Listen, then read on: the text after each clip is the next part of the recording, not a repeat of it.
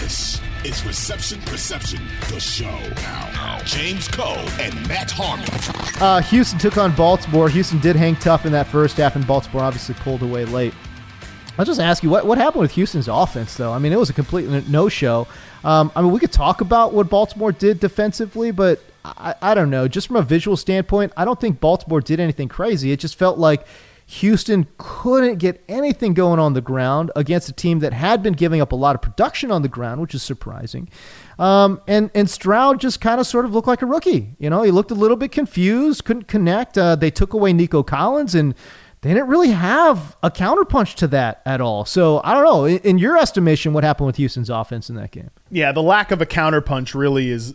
You said that so well, because that's my big takeaway coming out of this game is, for one, it was neck and neck in the first half, and then Baltimore decided to put their foot on the pedal in the second half offensively, and Houston just didn't have the gas to keep up with them. They can't do that at this point because, like we talked about in the last episode, the way that Baltimore mixes and matches their coverages, they're not top 10 from how often they play any individual coverage except cover 6, like I mentioned, which is we're able to do the quarter, half stuff. And because of that, because how they can change the picture, they're uniquely positioned to give a rookie quarterback. I don't even care if it's one of the all-time great rookie quarterbacks is C.J. Stroud. He's still not a guy that's seen every coverage and all that type of stuff. They're uniquely positioned to give him trouble, and because of that, because of the communication and the way they can play cover 6 and all these take away vertical shots, they're uniquely positioned to take away a number one receiver in Nico Collins. And then when you drop off to Robert Woods and John Mechie and Xavier Hutchinson,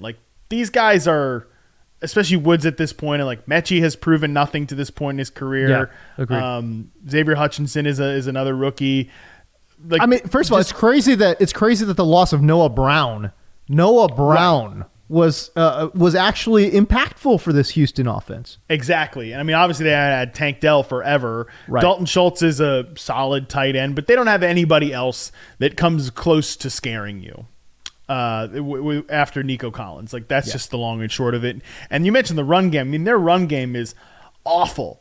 It's been awful all year long. They ranked 27th in rushing success rate in the regular season. Devin Singletary had a long run of 16 yards and finished the day with 22. So that tells you how his day went, and that's been about how it's gone all year. They just don't have a starting quality back that fits their system. Because obviously Dameon Pierce... Oh, go ahead. Yeah, no, you're right. Dameon Pierce, 100% not that guy. Did not fit the scheme at all. But when I thought they actually were able to generate a pretty darn good rush, actually, with Devin Singletary once he was installed as the clear-cut, 100%, this is our dude. We're going with the starter. Devin Singletary's our guy. It's not Dameon Pierce. I actually thought that he put together quite a few string of really good games. Where I was actually relatively impressed. And again, he completely fell on his face here against Baltimore. And again, credit to Baltimore. But just keep in mind, coming into this ball game, Baltimore had been giving up a ton of production. Between weeks 10 to 17, Baltimore had been giving up nearly 5 yards a carry to opposing running backs, and that ranked in the bottom 5 in the NFL in that time stretch.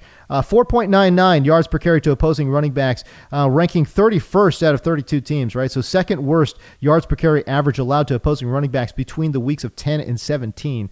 Not counting 18 because of, obviously everyone was sitting everybody. But yeah, in that stretch, they could have been run on, and Devin Singletary had a pretty good string of games when he was, averaging, damn near 5 yards a carry in the back half of the season. So I was surprised, but you're right. You would like them to have an upgrade at the running back position, but just for what we got in this game, 9 carries for 22 yards, that's tough. By the way, according to Next Gen Stats, negative 25 rush yards over expected for Devin Singletary in that ball game. That's not going to get it done. Yeah, you're right. They were 31st in rushing success rate allowed from weeks 10 to 18. So, that had been I bet the Texans knew that number and probably tried to establish a ground game because they have been very insistent, bordering on stubborn in trying to establish their ground games. Correct. Ground game at time this year. And I think they fell a little bit victim to that at times where it probably would have been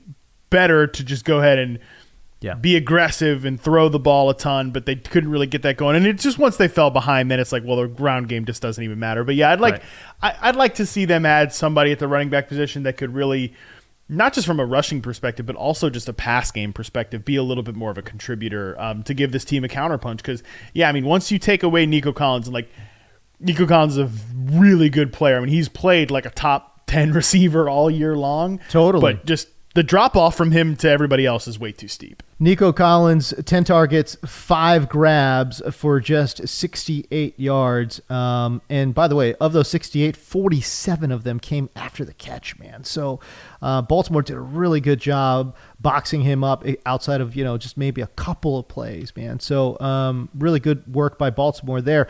Okay, so does Houston have enough, in your opinion, moving forward to kind of just sort of build on these guys and just let these guys marinate and cook and basically develop into one of the top passing offenses in the NFL? Yes, but no. I think they have enough from a number 2 and a number 1 receiver perspective. Like, I wouldn't go out and be adding a T. Higgins, right? I don't think I would be trying to take a receiver in the first round or something like that. But okay. I do think receiver is a need. I think that because look, injuries happen, and Tank Dell will be coming back from an injury. I don't think you want to be in a position where you're having to rely on Robert Woods and John Mechie and like, oh no, Noah Brown's hurt. Like, what are we going to do? I would be looking to add maybe a veteran, maybe like a mid-tier veteran to this room. I think you could probably stand to add another dynamic tight end. Dalton Schultz, I think, is only on a 1-year deal. Yeah, 1-year deal. They'll have to, so they'll have to bring him back, and I think bring him back and add on to that, like with a developmental rookie, some guy that will go in the second round of dynasty drafts for no reason or something like that. Wow. Just because I love like it. a Jelani Woods type. Sure. I mean, and I say that as somebody that's still waiting on his Jelani Woods bag to cash in. Yeah. So I am taking a shot at myself when I say that. But yeah, when I look at mid-tier receiver ads, maybe you add like a Curtis Samuel type, or you add like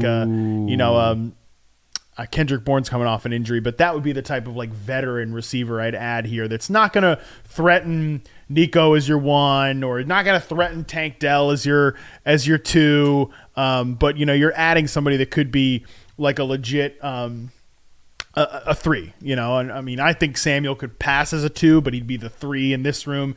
Maybe like a Tyler Boyd, although I don't know, Tyler Boyd might not be that good anymore. No. Tyler, yeah, we're over Tyler Boyd. How about? Okay, I know this is not a popular opinion. Does Gabe Davis add anything to this room at all? Just as a clear out type of dude. Again, number 3 wide receiver. You know who the number 1 and 2 are. I thought about that. Yeah, Gabe Davis. I mean, how much he's a good blocker too, so that would be a good fit in this offense as well. I would love somebody with maybe a little bit more slot versatility. Yeah. I mean, Tank Dell can play inside for you, but he can also, like, that would be kind of nice. Like, hey, you've got him as your movable chess piece. They like to move Nico around a little bit. Nico's not like that vertical, like he could do it, but they love to have him run those in breakers, right? Like, you can clear out the trash with Gabe Davis there. Yeah, that's definitely like the ballpark of player I'd be kind of shopping in. I have no sense of like what Gabe Davis's market would be. Same. No clue. Like, I could see some dumb team overpaying for him.